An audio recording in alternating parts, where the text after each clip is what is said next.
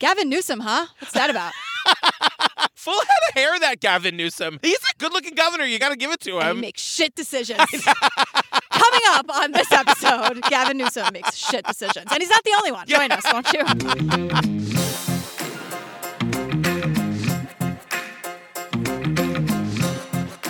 Hi, Jillian Benzavalli. Hi, Patrick Hines. Hi, you guys. Hi. Welcome to the Dateline extravaganza. I mean, can you feel my love for this? What has taken us so long to do this? I don't know. I mean, Keith has yet to reach out. Bill Hader, same. Yeah.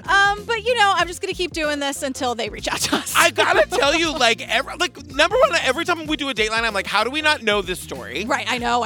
And everyone is trash. Everyone is trash. Yeah. My favorite thing about all these people is how much Keith Morrison hates them. I know. And he just lets us know. And I just love it. I'm just like, because it's nice to know he's with us. Exactly. You know, Totally. he's not just telling the story. He's like a lot of winks to like, oh, look at this asshole, huh? And I'm like, Keith, I know. You know the network brass doesn't give him any shit. They're like, whatever. You know what I mean? He's Keith. We're going to let him do what he wants. Because he's such a tall drink of water. He knows his shit. He writes his own copy. Just let him do it. He's 7,000 years old. Come Can on, you let us have Keith? I know. Don't take Keith away from us, too. I can't take it. You guys, before we get to the episode proper, just a reminder, join us on the Patreon. Over 230, 240, 250 full ad-free bonus episodes to download and binge right this second. Yeah, all the long-form things. We can't do every episode of Dateline. No. So we're just Could you doing the imagine? What is Keiths. there, 9,000 episodes of Dateline? Don't tempt me, Frodo, as they say. Don't tempt me. Yeah, all those long-form series, like the old school ones we did, like Making a Murderer, The Jinx, Night Stalker, Don't F with Cats, Tiger King, all that stuff. Yeah. Also, you guys, ad-free versions of these episodes. Also, you get first access to our live show tickets, to our merch. Yeah. There's lots of reasons to join the Pates, you guys. Yeah, and more of us, which is really the least of your concerns, I think. There's just a lot more fun things over there.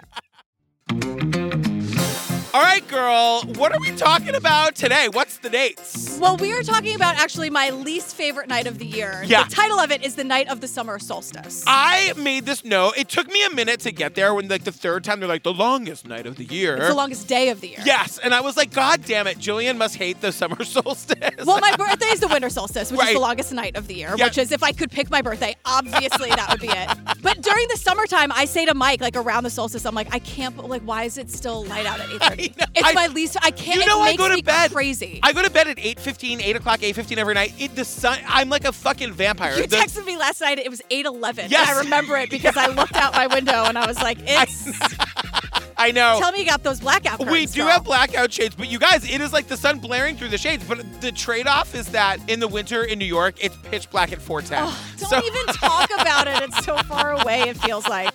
But also, way to make this shit all about me. There's a horrible murder at the heart of this. I'm sorry. I know. I'm sorry. Well, we're starting on a chilly September morning 2020, and then I realized, oh my God, we're at a jail during COVID. Yeah, December 2020. Oh my God. Because, and all we know is that for whatever reason, whatever is about to happen was never supposed to happen, and we don't get back to that until the very end. You know what, Dateline? Murders are never supposed to happen, honestly. If we're really going to get down to it.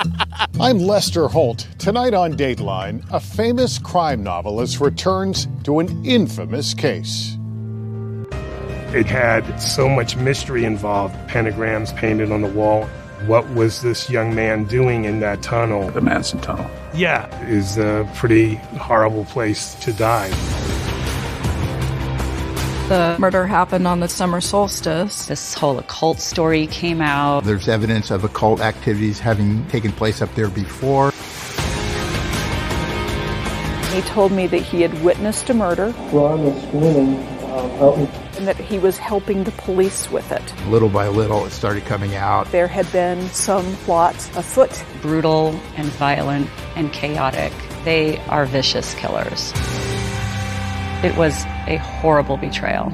So this episode, it tells the story of the murder of a guy named Ron Baker in 1990. So it happened a long time ago. Yes. And so we meet this guy, Rick. I call him Detective Rick. He worked homicide for 20 years. This was his case. They do that thing where they tell us how long he had the job, and then they show us a picture of him smoking inside the office. Disgusting. And I said, I'm going to try to get past it. I'm going to try to rise above GP. Yeah, he smoked inside. He leans into satanic panic. Not a fan. You guys, it's the 90s. Obviously, there was animal sacrifice. It's never the Satanists in the woods. It's never them. And luckily, they don't dwell on that for too long in this because it is ridiculous. It's ridiculous. Well, hold on. Yeah. We'll get there when we get there. I really want Detective Rick's lower third always to be like former cop, once smoked inside. You know he smoked inside all the time. They all did. Ugh. Those really teeny tiny ashtrays that they used to have at McDonald's. Oh my God! Who cleans those ashtrays? They also had them everywhere. Why I went straight to McDonald's. They had them on airplanes, GP. They used to let them smoke on airplanes. How are we alive? I don't know. Like, yes, the planet's on fire. Yeah. This is where they say it, girl. I'm sorry. I'm going to try to say it as few times as possible. Sure. Just a few days after the summer solstice. It's okay. I mean, she's okay. It's just, I prefer the other. And you prefer anything else. Yeah. So it's the longest day of the year, June 24th, 1990. And Rick, the detective who once smoked inside, tells us his supervisor's got a case for Rick and his partner, Frank. And it's a brutal fucking murder. It's multiple stab wounds. The throat was slit. They say it was a close-up murder. It was personal and bloody. And whoever did this really did not want the guy to live. It was a murder, all right. Close-up, personal, bloody. He looked to be in his early 20s, but he had no ID. So they called him John Doe 135, LA's 135th unidentified victim of the year. And also, Ron was found in what they call the Manson Tunnel. It was like this creepy, spooky tunnel that, of course, they're like, lots of occult activity down there. Yeah. Meanwhile, we see the graffiti now, and it's like just like regular gangs or like tags or artists or whatever. Yeah, and they say that this poor guy was found by hikers. And I said, why are you hiking? And why are you hiking in an abandoned fucking tunnel, like train tunnel? Because like that shit's creepy and cool, but also like they're not hikers. They're just people who just stumbled upon this. Right. If you're hiking, you're far away from the, right? Even if you're walking to your friend's house through the woods, it's still called hiking. For us, yeah. I was going to say, look, I'm no expert. Like, they need to be reassured that I'm no expert on the hiking. Like, I'm not saying you deserve to find a body if you go on a hike, but, like, not far from it. Yeah. You know what I mean? And even this is one of our first, like, just phenomenal Keith lines where they're talking about, you know, the Manson Tunnel because Charles Manson lived near it once or looked at it for 2 seconds in the 60s. Yeah. Such bullshit. But with the occult, and Keith's like, whatever. It was catnip for media. Then we meet this guy, Michael J. Connolly, and Keith is a fan of his because he's like... Yes, that Michael Connolly. Keith really wants us to know who this guy is. The trailer for this episode is like, world-famous crime novelist recaps, and I'm like, who the fuck is Michael Connolly? I'm sure he's lovely. Me too. Keith is a fan, which, look, if I was Keith, and like, I want him in that. I want this guy in it. No, I'm sure he's lovely too, but like, they make such a big deal out of the fact that he's a part of this episode. He's in it for 5 seconds. Yeah, the trailer makes it seem like he wrote a book that was sort of like the case or something like that. Anyway, back to the actual case. So this is like how it all happens, right? This is how it unfolds. That like the parents get a call like in the middle of the night. There was a strange voice, and it said, "We have your son, unless you give us $100,000 by 5 o'clock tomorrow, he will die." And, like, the dad doesn't believe it. So the dad, like, calls Ron's apartment. He was at UCLA, and so Ron wasn't home. His roommate answered, and he's like, okay, well, I guess just, like, let me know if you hear from my son. Again, I feel like it's silly to say, but the 90s, like, when we talk about the 60s and 70s, it's so obvious that there weren't cell phones and stuff. Right. But for the 90s, it's like, true. So the dad was like, okay, well, no one can call him on the phone. I guess we'll just wait. It seems so ridiculous to get a phone call, like, or we'll kill you. Like, all right, idiot. Like, but not to me. Like, it doesn't take much to set me off, I think, as we all know. But, like, if I got a call about, like, I would have taken the call more seriously. I know. You know what I mean? Yeah, it's just like, so I guess what do? They just panic. Because you know that you call the cops and they're like, they've only been gone for 10 minutes. Like, that doesn't count yet.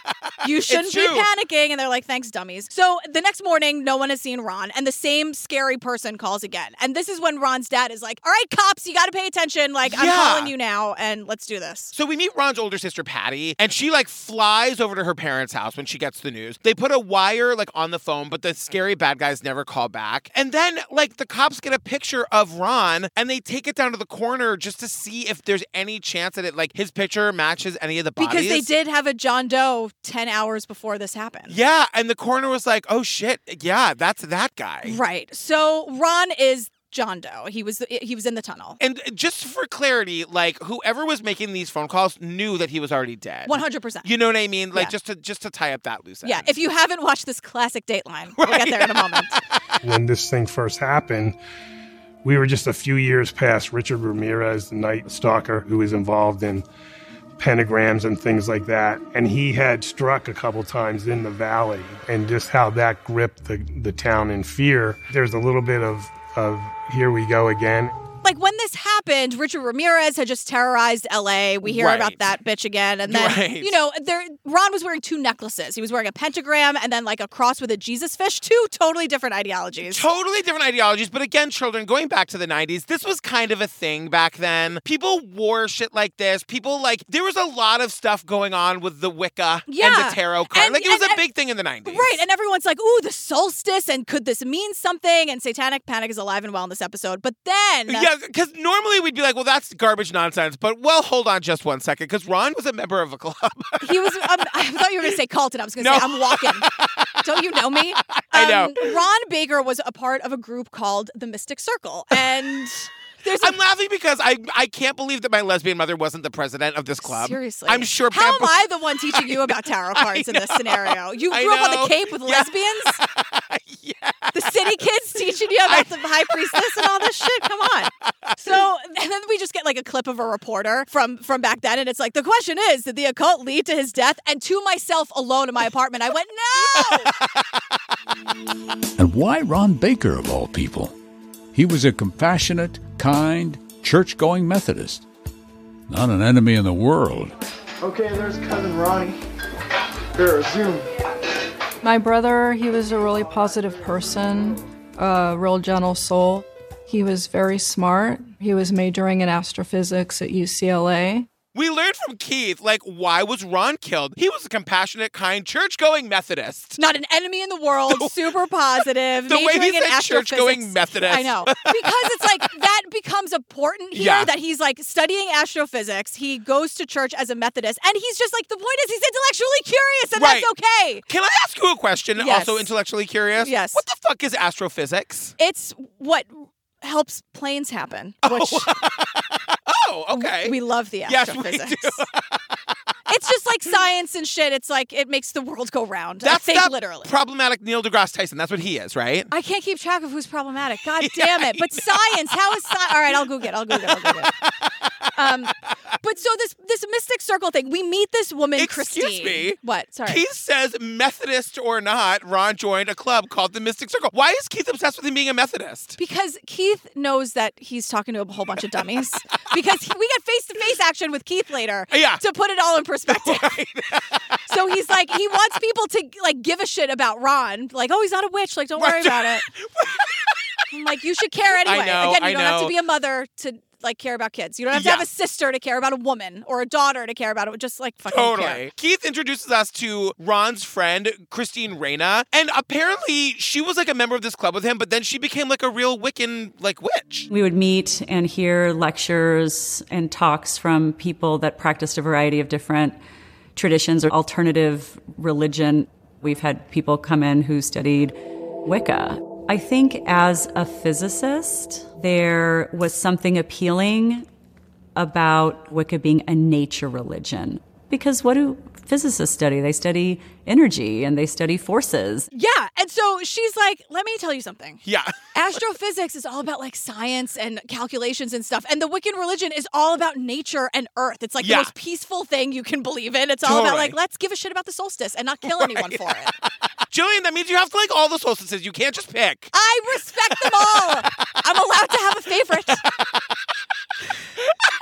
Just like fire's my favorite element. God. That makes sense. So put a pin in the Wicca-ness. We'll come back to her. So we're learning more about Ron's roommates. And he shared an apartment with 2 guys, Nathan and Duncan. And the detectives go to talk to them because they're like, girl, where's your roommate? And we learned that they were all really good friends. Duncan and Ron were like, they've been friends for a really long time. Duncan was like the really outgoing one and Ron was a little bit more quiet. But Nathan and Duncan, their story is that like, yeah, he had a Wicca meeting to go to at UCLA that night. We dropped him off and we never saw him again. Yeah. And so the cops look in Ron's room and they find like all the shit that's in my room. All the Wicca stuff. All the shit that I have. All the stuff that's in my room. I have it highlighted. I was like, I have all the shit in my room. And there it was. An altar, candles, the pentagram, all the Wicca stuff there. Large knives that supposedly were used in their ritual. We're certainly not ruling out the possibility that Baker's death was cult-related. And now the cops are like, this is a cult. He's a Satanist. They're sacrificing animals in the tunnel in LA. Like, no, they're not. And this is where we get Keith talking to us directly. And he basically is like, children gather around. Yeah. Satanic panic was a thing. And he calls it a myth. I wish he would say, like, that it's never, like, I'm Keith Morrison. Right. I know. Right. I have the authority on this. It's never the Satanists in the woods. No. Like, I promise not you. one time. It's never been that. No. I just wish he would be more direct. Keith, that's my one note so far. Right. Okay? So the media goes wild with this like satanic panic narrative. And like, you know, like this was what your friend Damien got caught up in. You know what I mean? Like this is a known thing. The media fucking loves this shit. They go bananas. And like the detectives are saying like, we knew the media was going crazy, but we kind of put the satanic panic thing to bed. And I was like, thank God, I cannot do 90 minutes of this. Right. Because they finally spoke to Christine. Yes. And one of the cops is like, the Wicca lady. Yeah, we spoke to Wicca lady? What do I call? She's a Wiccan, or she's a woman, or Christine. Right. Frank, get it together. The Wiccan witch of the West? The Wicca, what do we call her? What is that? What are we allowed? Is she going to put a spell on me? But then Keith says, as for suspects, there were none. Except perhaps the alcohol. It showed up at the autopsy. Booze. A lot of it. to which I said, Keith, I will. Ouch. Keith, I feel Keith, it. Ooh. It's just like, please leave her out of this, Leave okay, her Keith? out of it. Although, my God. she was like in rare form because Ron never drank and he had like a super high blood alcohol level. And we never get back to that. We never get any. So his blood alcohol level was 0.21, but he didn't drink. To which I said, well, A, you should have drank more. But B, a point, like, how did he get so fucking hammered? I don't know. And that's never, and we hear a lot about what happened, and that's never mentioned. That's odd. Do you think it was like the thing that I feared would happen to me when I went to high school and I was convinced they were going to inject me with cocaine? No, I hope not, because that makes it this even like sadder and makes me more anxious about it. Oh. Maybe he really did drink, but he did, like told his Methodist church he didn't. Right. Yeah, I mean, he's like a kid in college kid. Yeah. While we're talking about him, can we just go into Ron's hair for 5 seconds? Sure. Ron has this enormous head of hair. Yeah, it's like he's a cool kid. He is. Remember, I would have loved him. Like, yeah. We would have been best friends. Remember in This Is a Robbery where the guys, like, they were the hippies who were good at chess? Yes, That's sort of how Ron was. He was really smart, but he also, like, wanted to be out in nature and learn about different religions and different people and cultures, and he had this, like, cool head of hair to go with him. Like, sweet, quiet, cute, straight guy, my best friend. Like, I would have loved him. Yeah, he was a good dude. But this is important later, too. We learned that Ron fought his killer. That, like, there wasn't forensic evidence. Like, DNA wasn't really a thing in 1990. But they were able to see that he had blood under his fingernails, like his attacker's blood under his fingernails. And that person's blood type was AB positive. And only 4% of the population is AB positive. Yeah, so put a pin in that. Yeah. We'll be right back. If we ever can get a suspect, it'll be easier to narrow it down. Right. Well, speaking of suspects, the cops are talking to the roommates. And they really are curious about Duncan. He told us that he and Nathan went to Chatsworth Park near the tunnel to look for Baker. Why would anybody go look for their friend at Chatsworth Park near the tunnel if he was kidnapped? Anyway, Duncan kept talking, offering information which might be true or not. Duncan, who was Ron's friend from back in the day, they've known each other forever. They're like the odd couple. Yeah, but they're like best friends. Like, it doesn't make any sense that this guy would have done this. Yeah, and then he fails a polygraph, which we know is bullshit, but it makes the cops focus on Duncan a little bit. And they say he didn't just fail it. He, like, failed it spectacularly. Yeah. And Keith's like, ooh, wow. Tell me more about that. But also, again, like, there is no motive, where it's like Duncan looks suspicious, but why? Like, what? Yeah. They're his best why? friends. They're best yeah. friends. We learn a little bit about Duncan here, that he was really close, not just with Ron, but his whole family. He would go over there all the time. Super nice and fun and easygoing. He was an exaggerator. He was constantly telling stories. Yeah. People would be like, all right, whatever. He always wanted to be the center of attention. Like the time I told everybody that I made pancakes for Val Kilmer and he had to come into the kitchen at the hotel to thank me personally because they were that good. Except that happened, and I will take that to my grave that it happened.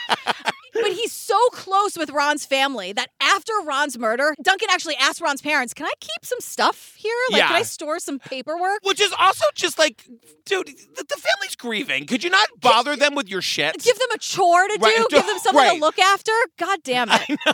You should not like Duncan, listener. I don't want to tell you what to do, but you should not like him. And he's also telling Duncan's parents that, like, he thinks that the police are following him. Like, he failed the polygraph test. He's feeling very, like, under the microscope. Yeah. And so he thinks people are following him. Yeah. And then suddenly, like a month after Ron's murder, there's this phone call. A cryptic phone call, late at night. A panic-stricken message from, well, the caller didn't say. But the voice on the line sounded familiar. They got me in like a warehouse thing in North Hollywood. I didn't know what's going on. Oh. And I gotta say, Dateline did not do a good job of letting us know who the phone call went to. Yeah, we just have audio of this call. They're not clear about where this call went, but my understanding is that it was like an answering machine message. Yeah, and we hear it. We hear it. And like basically, this kid Duncan is saying he's being held against his will in some warehouse in North Hollywood. And like then we hear like sounds of him getting beaten up and the phone goes dead. It sounds like a coffee can was knocked over or something. It's just like, oh no. Ouch. Whereas you guys will know if I ever like fake a I've been kidnapped call, because I'll be like, they're gonna kill me. Like I would be reals over the top about it, I think. But that's also if you actually get kidnapped too. That's true. So how are you going to know? I'm screwed either way. Here's how you know. You say, I was out hiking and I'm lost. I'm lost in the outside. I'd be like, oh my God, who has her? Let's talk about the outside. I'm lost on the hiking. I've been drinking so much water today. I would never do that. I don't even know where I am. I would never do that under any circumstances. Well, now we know. So his disappearance makes the news, and the cops are like, yeah, we never believed it. No, because they finally, again... Yeah, it's because it's so like, oh, ouch. Right. So, oh, no. They track down the phone number somehow. They call it. It's from a payphone in Vegas in an airport or something. This is bullshit. It just gets more and more and more ridiculous. Investigators tracked down the phone number Duncan used to make that panicky phone call reporting his own kidnapping. It was a random stranger, not Duncan, who answered a payphone. And not in a warehouse in North Hollywood, but in a crowded airport. I think the motive for him making that phone call was if he's kidnapped, then we'll stop looking for him. The thing is, Dateline does these insane stories and they tell them to us like they're normal. Because I'm like, wait a minute, it's a payphone in Vegas, but Duncan's in trouble. Like, why isn't anybody looking for him? And then we're just moving on. Right. And the assumption is, no, like Duncan wasn't kidnapped. He's on the lam now. And I was like, but okay, I guess I'm just going with you, Keith. But Duncan, if you don't want anyone to pay attention to you, don't fake your kidnapping. Just leave. Right. Just shut up and leave. I know. I mean, honest to God. Because now everyone's like, what happened? Whoa, Duncan left that phone. Just go away. Right. Just shut up and go away. But that's not how Duncan rolls. Also, remember how Duncan was like keeping paperwork at the parents of his friend who was murdered? And the family, by the way, now feels like maybe Duncan had something to do with this. So now they're suspicious. Right. So the dad's like, I'm going to look through these pieces of paper. Sure, but it took him like a couple of weeks to do that. I was like, guys, can we move this timeline along? They are mourning. We were just on Duncan's case. I know, but I'm just saying I want to fucking find out what happened because I still don't think Duncan did it. Oh, okay. Well, how about this? Okay. There's a checklist in the I keep saying paperwork. Why can't I think of the word? The box of papers. Okay. I don't know, the stuff. And the list says it's called things to do. Yeah. I'm going to read it to you. Okay. Set up new ID. Yeah. Sell car, in parentheses, ASAP. Set up new work. Find out McCarty's parents' number. Check with the Marine Corps. Smooth things at EA. Get new car through ? Do you still think Duncan's totally innocent? No, but I gotta tell you, like, Duncan pulls it off. Like, Duncan vanishes, you guys. He just vanishes. I mean, I make enough podcasts about true crimes and missing people to tell you that's not easy to do. It's not an easy thing. No. Yeah. And he like had it all laid out. How do you just get a new ID? But that's what I'm saying. Like, you make a list that says get new identity, and then you do? Yeah. Sell car ASAP. I like that in parentheses. You would think that would be the top thing on the list if it was so urgent. Right. You know but like, and then it's like, ooh, new also, ID Duncan, or leave the car, girl. What's the car worth? $800. Just go. Duncan, just go. Just go. Duncan's bad at this, except he gets away with it, which is bananas. It's bananas. Autumn came, Christmas, the New Year, and Ron's 22nd birthday. Another summer solstice came too, the anniversary of Ron's death. The longest day following the longest year for the Bakers. Stop rubbing it in. We get it. They happen once a year, okay? So there's no news on Duncan. They go back to Nathan. Nathan's the other roommate. Nathan is sticking to the story. Dropped him off at the bus stop. Never saw him again. Yeah. And the cops are like, we're convinced Duncan is involved, but we don't have eyes on him. And Keith's like, you just get your mitts on him. You'd be able to talk to him. Get your mitts on him. You guys, I want everyone to pull over. I want everyone to pull over. We are about to meet someone How this person does not have a podcast on the Obsessed Network, I don't understand. Lives at 100 in their own way. But in such a way. Yes. And you'll get it from the way he speaks. Yeah. So it's late autumn. Thank you, Keith, for bringing it to a time I like. Exactly. Yeah, thank you, Keith. 1991, we're in Boston, Massachusetts. Yeah. 3 young men walked into the downtown Federal Building and encountered a seasoned and very particular passport agent who just happened to have the same first name as the elusive Mr. Martinez. The name is Duncan Haywood Maitland. We meet this guy who tells us his name. I know. And it's a little confusing. So this is another Duncan, not Duncan the roommate. But he goes, the name is Duncan Haywood Maitland. It's like Marion Coatsworth Hay. Yeah, like, why does he is there another Duncan Maitland? You need to Haywood. This guy is so intense, you guys. And what happens is 3 men walk into the downtown Federal Building. It's a building I know well. And this guy's a passport agent. Exactly. And so, these 3 young men encounter this guy, Duncan Haywood Maitland. And one of them's like, I need a passport and I need it now because my flight to Paris leaves in 45 minutes. And Duncan... we're here because of Duncan. Yeah, if my God. these dummies didn't walk into this building at this time when Duncan was working, we would not be here. And also, if this guy, Duncan Maitland, wasn't exactly the kind of person he is, this segment would have been 5 minutes. He is phenomenal. He is phenomenal. Until he's not. So what happens is, one of the kids says to this Duncan Maitland, I need my passport, here's my identification. And he hands the guy a school transcript with no photo. Now, granted, this is pre-9/11, and those of us who were alive and adults before that, I do remember that things were much easier. You could get away with shit. If you showed up to the airport without an ID, they didn't care so much. Well, you never met Duncan Haywood Maitland because Maitland, he's like, are you kidding me? You need a valid ID and passport photos. You can't just hand me a piece of paper. And this guy is like, no, my name is Jonathan Wayne Miller. Yeah. Here's my transcript from 8th grade. What's the problem? Yeah, and so the 3 men are like, all right, we'll go and we'll get the documents you need. They come back with just the pictures and no ID. And Duncan Maitland is like, well, girl, where's your valid ID? And the one who's going to Paris tonight is like, they're right here. These 2 are going to vouch for me. They're not good enough. You need a blood relative. We need either your mother or your brother to come into this agency today.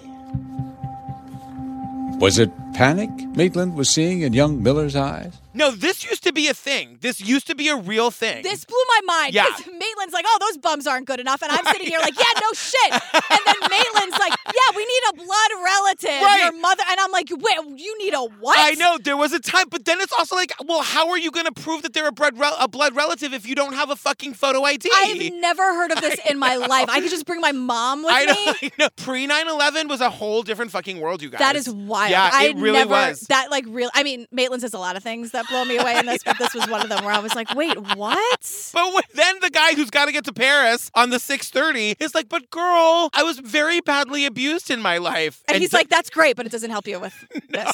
I don't care. Still need a valid form of ID. But did I mention I only have an 8th grade education and I had to run away from home? Maitland is not having it. He's just picks a fight with the wrong guy. I know. His name is Duncan Haywood Maitland. Can you imagine if teller number 8 instead of teller number 9 had been open? Right? It'd be a whole different story. He's not here to fuck around. I feel like he has his own office. Yeah. I don't think he should, because totally. no one else could do it right. He can't share the job. It's him or nobody else.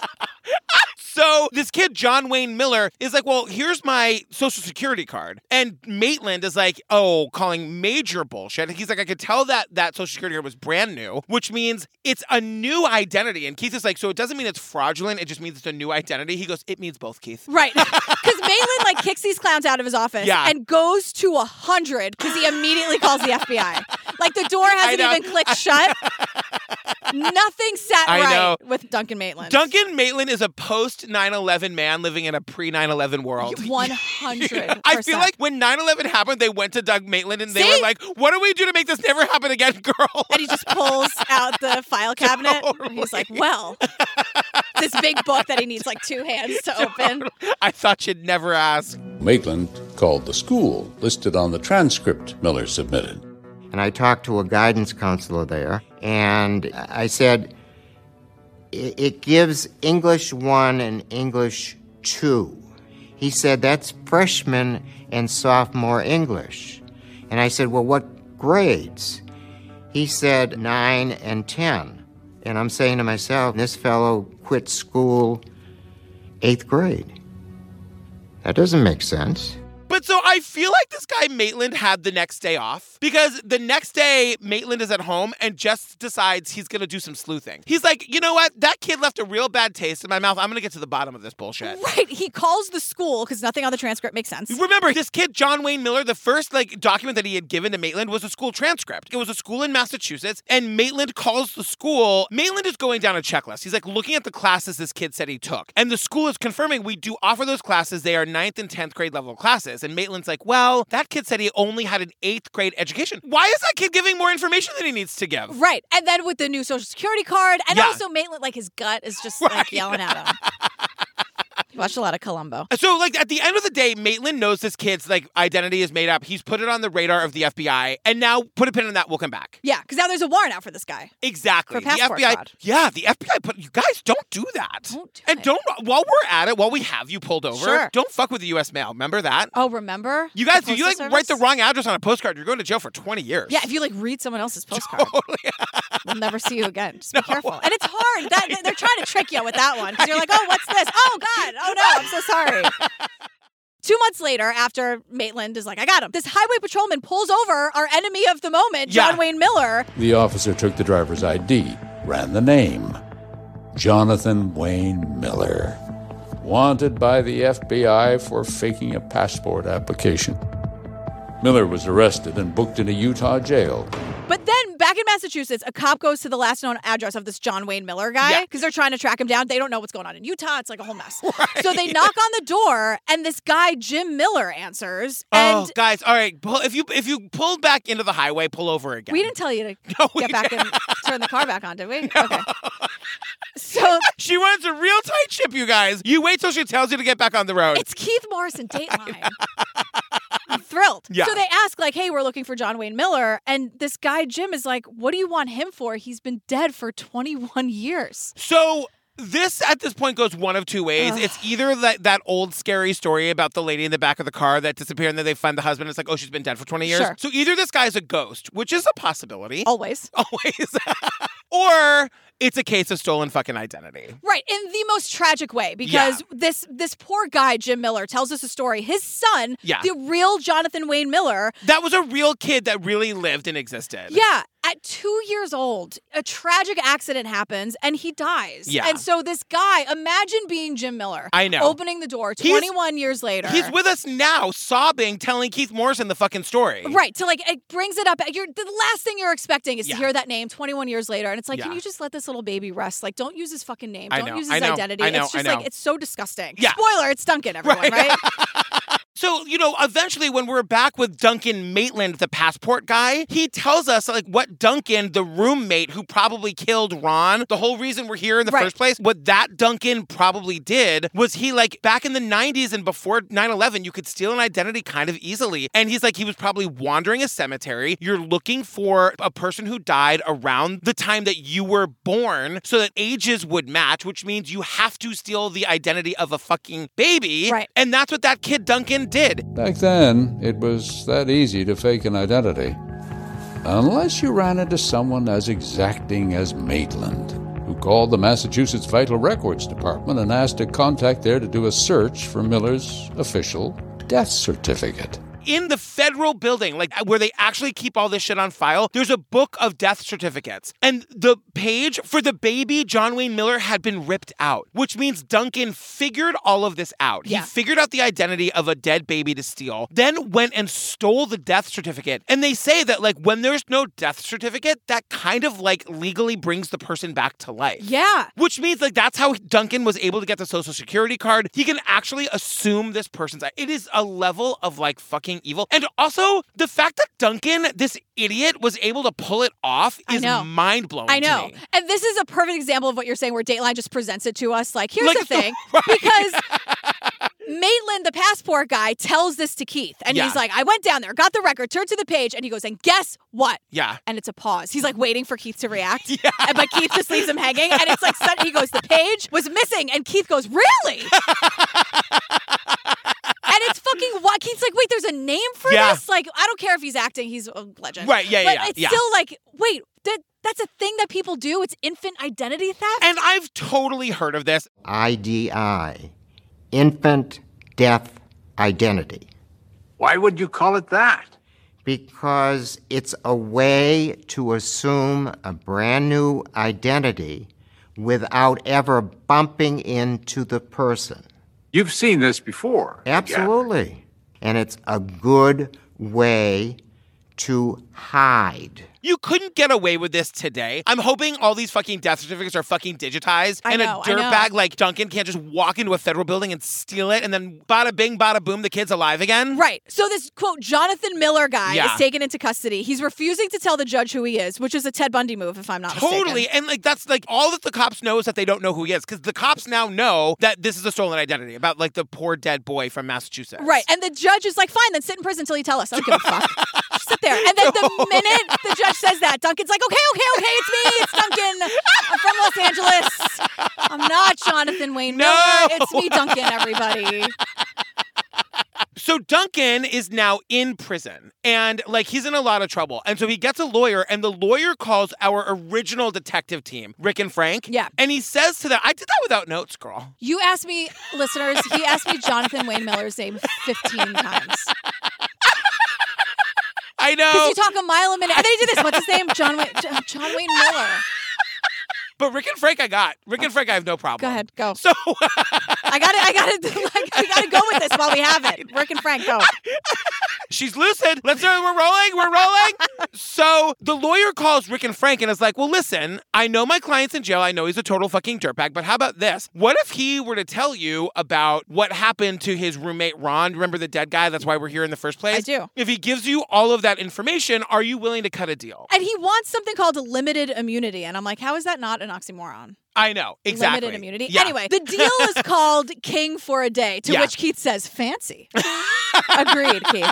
Because the whole idea of King for a Day is that this person can tell the cops everything and they can't use any of it against them. And it's a deal that the cops only make in a case where they have no evidence and they're trying to get closure for the family. He was in charge that day. Our hands were tied as far as what couldn't be used, but it could give us information to move forward to try to further the case. But there was a catch, a big one. If Duncan ever let anything slip to anyone else, or if detectives uncovered any additional evidence, they could charge him with murder.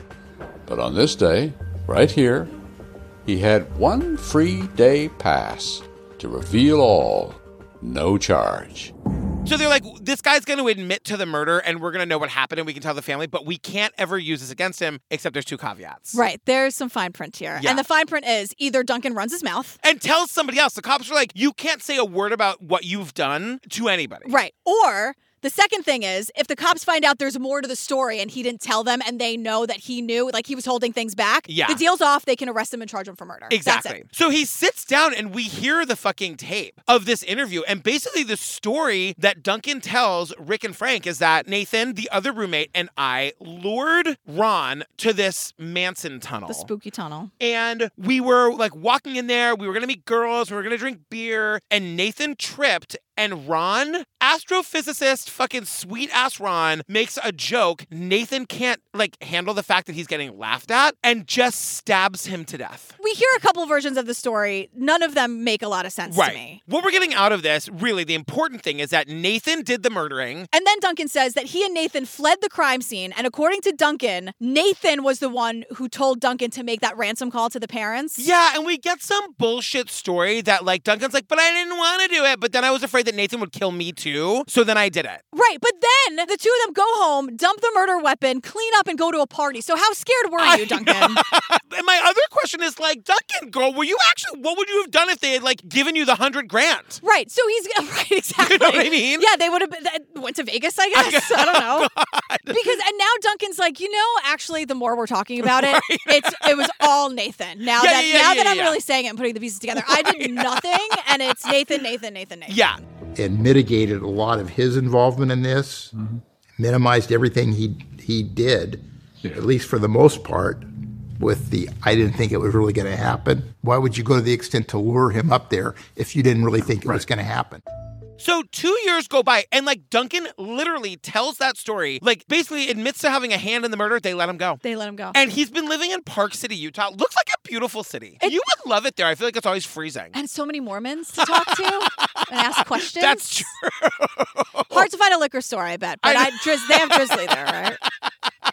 You know, there's a lot to consider before making a major move like that. It's true, because if I want to just like start drinking at 3 on a Sunday, I don't want to be told I can't do that. No, yeah. Or go to an airport and there's like, it's a dry airport. Okay, no. Nope. No, fuck I'm not that, doing you it. guys. I'm not doing it. So Duncan is like living the good life in Park City. And they're like, well, we can't get Duncan. We're going to go and look at Nathan again. And like Duncan said, he was the one who did it anyway. Guess what, girl? What? Nathan's in jail for armed robbery. Yeah, bank robbery. Yeah. And so the cops are like, all right, now that we have you, you're just sitting here. You're not doing much today, right? You're going to have a free schedule, Nathan. Can we chat with you? They just want to know like how true Duncan's story is. So here's the thing. The detectives, Rick and Frank, show up at Nathan's prison. And he remembers them because he had been interviewed by them in the beginning. So he's like, oh my God, my friends are here. Hi, girl. Like, what are you thinking? I know. So the cops are just like sort of feeling him out. They don't really get anything from Nathan, but they get his blood type. We got a search warrant for Nathan Blaylock's blood, and that blood came back AB positive. Blaylock's blood. 4% of the population have it. That was good, quite good, but still not enough for a murder charge. And if you remember, that was the blood type found under Ron's fingernails, and only 4% of the population is AB positive. Right. And they're like, that's great, but it's not enough. So the cops need to place Nathan in the tunnel with the knife. Sorry, that sounded like Clue. As I was saying it. So they're like, all right, let's call up Duncan. We hate him, but like maybe he can help. So what they do is Duncan, they say, is like more than willing. Like, what, you want me to wear a wire? What do you want me to do? Duncan loves every second of this, which is so disgusting. I know. And they have Duncan call Nathan in prison, and they record the phone call. Yeah, and it's like, you know, obviously Nathan does not know the call is being recorded. But it's like, when was the last time you were on the phone? Why is Nathan so stupid? I know. You just saw the cops just came, casually got your blood type out of you, and now 2 years after this murder, this guy you've never heard from again is like, hey, buddy, what's up, friend? You know what? When you try to pull this shit on me when I'm in jail, I'm not falling for it, GP. I'm not falling for it. I'll be in the other prison right next to you. You know they're keeping us apart. That's Jesus true. Christ. It was like old times as the two caught up. And then Duncan started spinning a story to get Nathan talking. I just got in touch with my mom, and she says they've been over at her house, giving her like serious about my blood type and stuff. Then, without missing a beat, Duncan cleverly got Nathan inside the tunnel and tied him to the struggle just before Ron Baker was stabbed to death. Nathan totally fucking falls for it. And like, he gets Nathan to admit to being in the tunnel, but Nathan gets spooked. He doesn't want to like get too detailed on what actually happened because he's like, I'm on the phone with you and who knows if these calls are recorded. Girl, they're always recorded, Nathan. Yeah, he goes, I don't think this line is secure. No, prison lines, like by definition, are not secure. No, but by the end of the conversation, Nathan has invited his old friend Duncan to come visit him in prison. I mean, Nathan is so stupid. Or like, there's a part of me that's like, is he doing that thing where the guilt is taking over and he's like, I just want to be caught for this? Because every decision leads to... I mean, it doesn't seem like it because every time he gets the opportunity to acknowledge or admit, he does not. Yes. I think he's just a fucking idiot. All right, well, fair enough. I mean, also a murderer. I mean, you know. Totally. So we have the audio of Duncan talking to Nathan in prison. Duncan is all too happy to like throw on a wire and go visit his pal in prison. They say that like Duncan really, he thinks it's Hollywood stuff. He's super into it. He loves it. And so eventually, like this goes on, but Duncan is like talking about the blood, right? Because they know that the blood matches. And so Duncan's like, dude, you know, your blood might be all over the walls in that tunnel. I mean, should we be nervous? And Nathan's like, no way. That's Ron's blood. My blood didn't get anywhere. This just happened. And he's saying stuff, but not enough for a conviction or to charge him. But he is acknowledging that he was there and like responsible. Like he says like it just happened. It just like happened. You know, like it's a lot, but the cops they say they want more before indicting him. So like Nathan goes back to his cell. Duncan goes back to Utah where he's studying film and living his best life. 22-year-old Duncan Martinez, once a big-time murder suspect, was now a big man on campus. He went by the name Doofus O'Reilly. That's what he liked to tell his friends to call him, Doofus O'Reilly. He was a center of attraction at a lot of events. Doofus O'Reilly, which makes me crazy. He's an actual frat boy. I know. And if you see a picture of this guy, he looks the part. He's at Utah State University. He introduces himself as Doofus O'Reilly. Can you imagine some drunk frat boy introducing himself to me as Doofus O'Reilly? If you ever want me to leave a party, if I'm not wanted anywhere, have one of your asshole friends introduce themselves as Doofus O'Reilly, and I'd be like, "That's my stop. I gotta go. I know it's open bar, but I'm still gonna leave. I'm taking 6 doubles, but now I'm leaving. Goodbye. So Doofus, he's in a fraternity. Jillian's face. He meets a young woman named Melissa Bean. You guys, Melissa is here. Melissa is a complicated character. She's easily impressed. Because she is fawning over Doofus. I gotta tell you, if I'm just gonna say this without commenting on his appearance, if a guy like that was paying serious attention to me too, I would probably be the Melissa. Melissa at one point describes herself as a Volvo. Doubles over laughter. But she charms him by describing herself as a Volvo. I feel like Melissa and I might have a lot in common. Well, but Melissa's easily impressed by she's like, he had a tattoo. He wore a leather jacket. And she's like, it was kind of like if Guy Fieri showed up to the party. And I'm like, how dare you? Guy Fieri is a lovely guy. He's raised hundreds of thousands of dollars for restaurant workers. He's ridiculous, but he means well. She also does that thing I hate, which is he was a bad boy. And knock it off, you guys. And he just wasn't. A leather jacket does not a bad boy make. No, and also, can we normalize hot nerds? Can we please fucking normalize hot nerds? Please. God damn it. But Melissa, is super in love, but you guys, Melissa plays a major role in this role. So that we're gonna veer away from Melissa. We'll get back to her in a minute. Yeah. Because now the cops want to talk to Duncan again, and they want him to call Nathan again. Yeah. And so we hear the call again. Yeah. All I know is that I'm flipped, and I don't know what to do, and I don't know what I'm going to tell him if I go down. I mean, what should I tell him? You didn't do it. Yeah, and? And you don't know who did. Duncan kept trying to get Nathan to say the words, to take the blame directly for stabbing Ron, for cutting his throat. And so the stakes are higher now, according to Duncan. The cops are coming after me. Yeah. What do I tell them? What do I tell them? And Nathan's like, you tell them that you didn't do it, and then you say you don't know who did. It's very simple. And I gotta say, Duncan's original story was that I didn't do it, Nathan did it, and it seems like that's true. You know what I mean? It seems like Nathan really is the one who did the actual murder. I'm not saying that they didn't both lure him there, and if they both lured him there to murder him, then they're both equally as culpable. Right. But it does seem like Nathan was the knife guy, you know? And then the cops finally get what they need because Duncan is like, how can you act like this never happened, Nathan? Really trying to play the guilt card. And Nathan goes, well, I have to do that to move on. It happened. It was a mistake. And Keith's like, everyone shut up. That's all they need. Cut print. But move on to where, Nathan? You're in jail, girl. This is going to be your life. You know what I mean? Yeah, he just doesn't, it helps him sleep at night to think of it that way. Oh my God. And apparently that's all they need. They send Duncan back to film school, who before he gets out of the car is like, it's a real shame we met under these circumstances. I think it would have been soups cool to hang out, bros. I kind of feel like the way that we are told that story is the cops are being nice. They're like, he said it'd be really fun to hang out with us. I feel like what he really said was too bad we met under these circumstances. It would have been real fun for you guys to hang out with me. To hang out with me, 100%. They didn't even stop the car. They just slowed it and pushed him out of the door. Oh my God. So we're back to Melissa Bean. And you guys, Keith, oh God, it's so good. Keith Morrison says, if Duncan Martinez was the charismatic Pied Piper of his University of Utah fraternity, Melissa Bean was, well, let her describe it. I was president of my sorority. I was kind of nerdy and boring. I mean, I drove a Volvo. I was basically a Volvo. I was the Volvo in college, right? Basically a Volvo myself. But when she's like, I was exceptionally capable. I feel like Melissa and I are a lot alike because I would probably also, without meaning to, describe myself as both exceptionally capable and a Volvo in the same sentence. Right. But you'd be like, leather schmether. I know. Who cares? I know. Keith is so charmed by this Keith woman. has heard it all. And the minute she said Volvo, he was doubled over. Go watch it. He loved it. It's really worth every second. It totally caught him off guard. It was great, Melissa. But the thing about Melissa is that, she was cool enough. And I think, being super smart is really cool. Absolutely. I don't really subscribe to that. But anyway, so Duncan wanted to impress her. He, kept wanting to impress Melissa. And to do this. The wrong road. It really takes the wrong route. To impress your super smart, extremely capable Volvo girlfriend.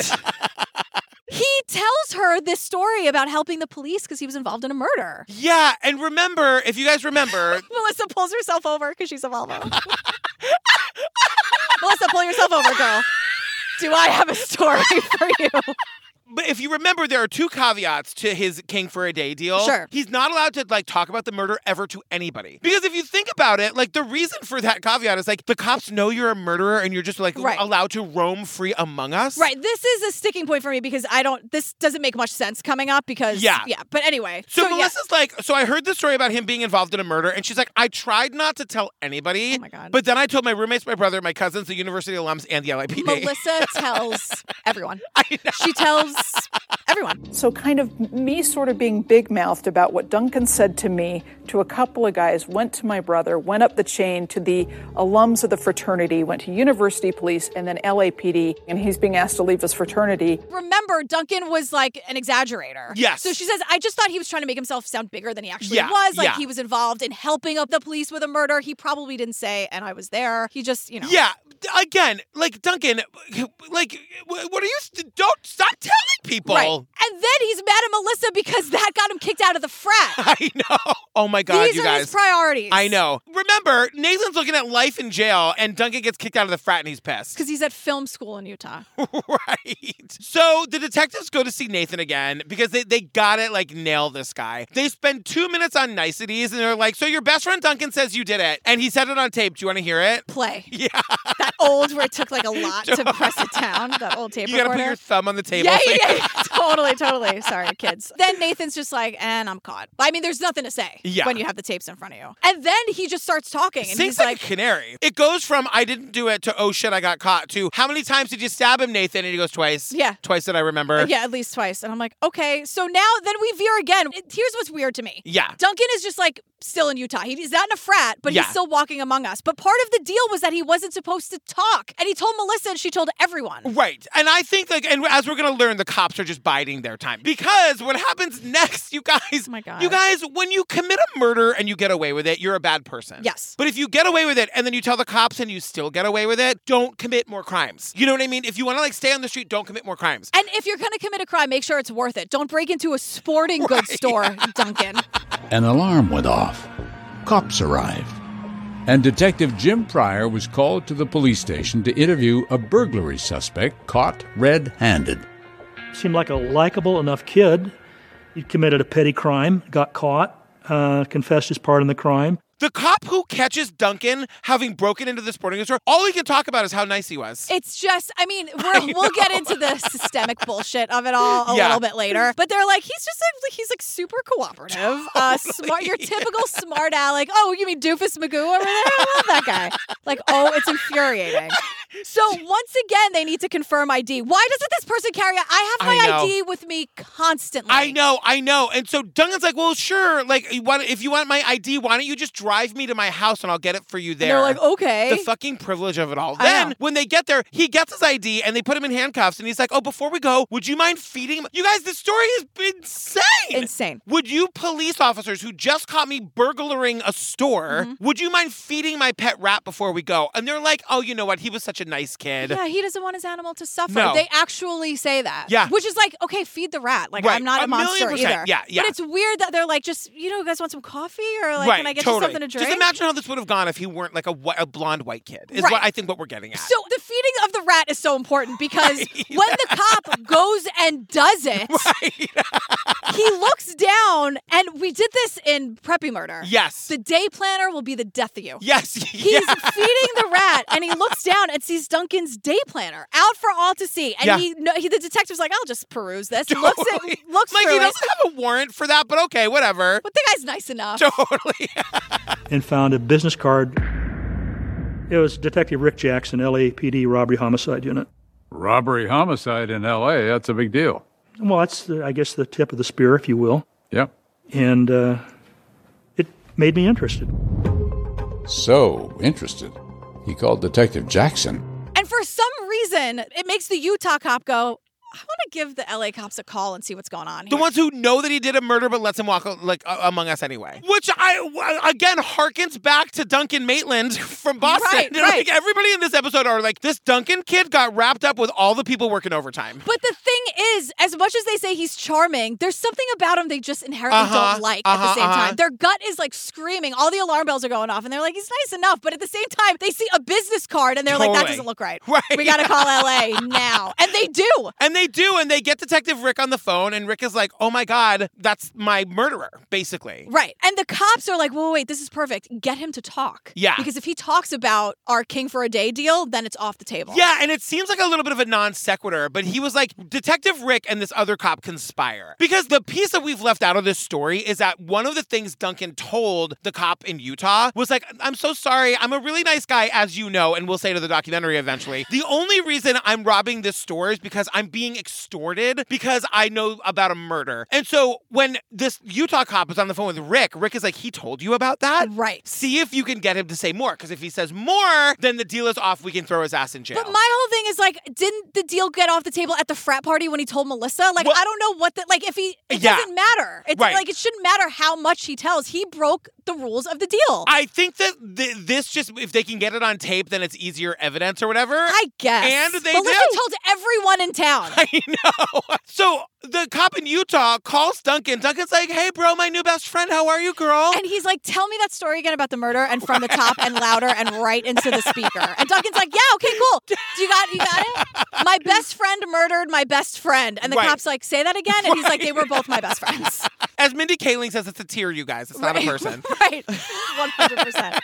I told Nathan, you gotta finish him off or something because you can't leave him like that. You better cut his throat and finish him off or something. When he told Nathan Blaylock to cut Ron Baker's throat. That still makes your hair stand up. It does a little bit, yes, for sure. And I'm thinking about it getting shivers. Even now? Yeah, after 27 years. In retelling the story again, this one last important piece of information is that Duncan says, yes, Nathan did the stabbing and the killing, but like in the end, Ron, the murdered victim here, was screaming for me to help him. And I told Nathan, you gotta finish him off. Like, we can't leave him like this. So it was Duncan's idea to cut Ron's throat. Yeah. And the thing is, like, this is so horrifying. But as Duncan's telling the story, he's like throwing back beers. Like, there's no remorse. Yeah. He doesn't care. So not only did he run his mouth, rule number one, there's also more information that he didn't tell originally. That's rule number two. He broke them both. Yeah, and so, like, how this ends is that, like, the cops pick up both Nathan and Duncan. They get separate trials in March of 1996. Nathan's goes real fast. He's found guilty, life without parole. Yep. But Duncan is offered a fucking deal because he had been so helpful to the police. And he was. He was helpful to the police. They offer him a plea deal where he can, if he pleads guilty to second-degree murder, he can walk away after 12 years. Duncan says, no, girl. I want a better deal. Don't you know who I am? I know. I'm Doofus McGee. Whatever his name is. The cops love me. I know. I'm a white, drunk frat idiot. Totally. Look at me. I'm going to do great. I'm going to be just fine. So he turns down the deal. The Detective Rick is like, it took the jury less time for Duncan than it did even for Nathan. They come back, he gets life without parole. So Nathan and Duncan get the same sentences, right? Yeah. Cut to June 2020. Yeah. Keith, right around that summer solstice. So I'm sitting scrolling through Facebook, and somebody posted an article about the governor pardoning and commuting a bunch of people, which sure enough, I see Duncan Martinez, age 50, and, you know, my heart just sank. Now we're back to the beginning, which is like, remember when I said something was happening that was never supposed to happen? Right. Because of like resentencing, maybe it has to do with COVID, I don't know. In 2020, they're looking to like release prisoners. And so Gavin Newsom, the governor, with that head of hair of his. Fuck it. He does pull some bullshit right now. I know. He commutes Duncan's sentence. Now, that doesn't mean that he's out of jail. It means he's now has the opportunity to go in front of a parole board. And so he does. He goes in front of a parole board, and we don't get to see it. He's 50 years old. He's been in jail for 25 years. He would have been out 13 years ago had he taken that deal. Yeah. And we are with Ron's sister this and is Detective Rick watching the parole hearing. They give their statement. And at the end, like, the parole board determines that he is eligible for parole. They grant him parole. And when I Googled it, like the other people who were commuted, we're talking about like robberies, no injuries. Yeah. Like Duncan should not have been on this list. And by the way, Nathan isn't commuted. He didn't apply for parole, so he wasn't even considered because he didn't know about it. Right. So then Nathan wrote a letter that says, it was an accident. It became a nightmare. So Duncan got out June of 2021. Yeah. And Nathan didn't know that he could petition for this. Right. And so Nathan is still in prison and frat boy piece of shit Duncan is out. And this, everything about this story sucks. We're on the longest day of the year. It's hot all day. There's a fucking murder of a nice dude who's intellectually curious. His friends are monsters and the white guy walks among us. I know. I don't understand it. I know. The family and the baby identity theft, this is horrifying. I know. Keith. I know. Come on. And the thing, and what Keith ends on is that when Duncan got out, just in time for that summer solstice.